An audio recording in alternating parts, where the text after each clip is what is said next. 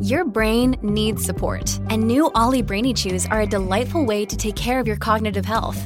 Made with scientifically backed ingredients like Thai ginger, L-theanine, and caffeine, Brainy Chews support healthy brain function and help you find your focus, stay chill, or get energized. Be kind to your mind and get these nootropic chews at ollie.com. That's OLLY.com. These statements have not been evaluated by the Food and Drug Administration. This product is not intended to diagnose, treat, cure, or prevent any disease.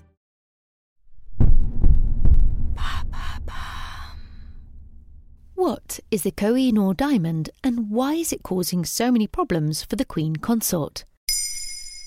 Thanks for asking. The Koh-i-Noor is a diamond set in the crown which was made especially for the Queen Mother's coronation in 1937. It would traditionally be worn by Camilla, the new Queen Consort, on the coronation of King Charles on the 6th of May 2023. However, the diamond, or rather how the diamond came to be gleaming out from a British crown, is steeped in controversy.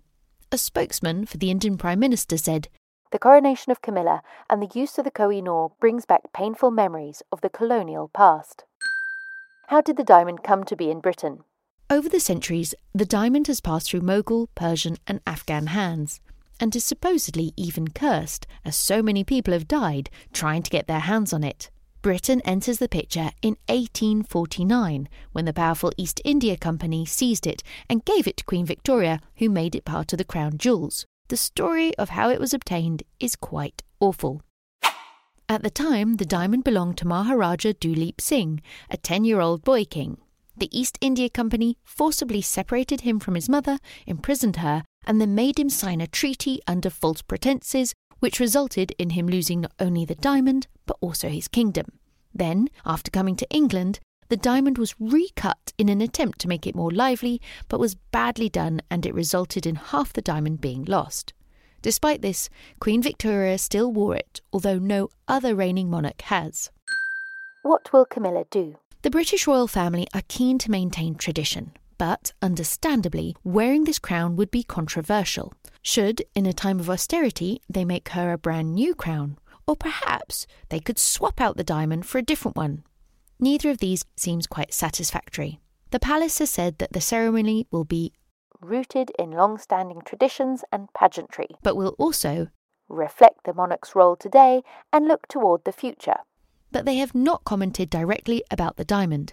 Meanwhile, in India, there's a campaign to return the Koh-i-Noor. In fact, India first asked for it back in 1947.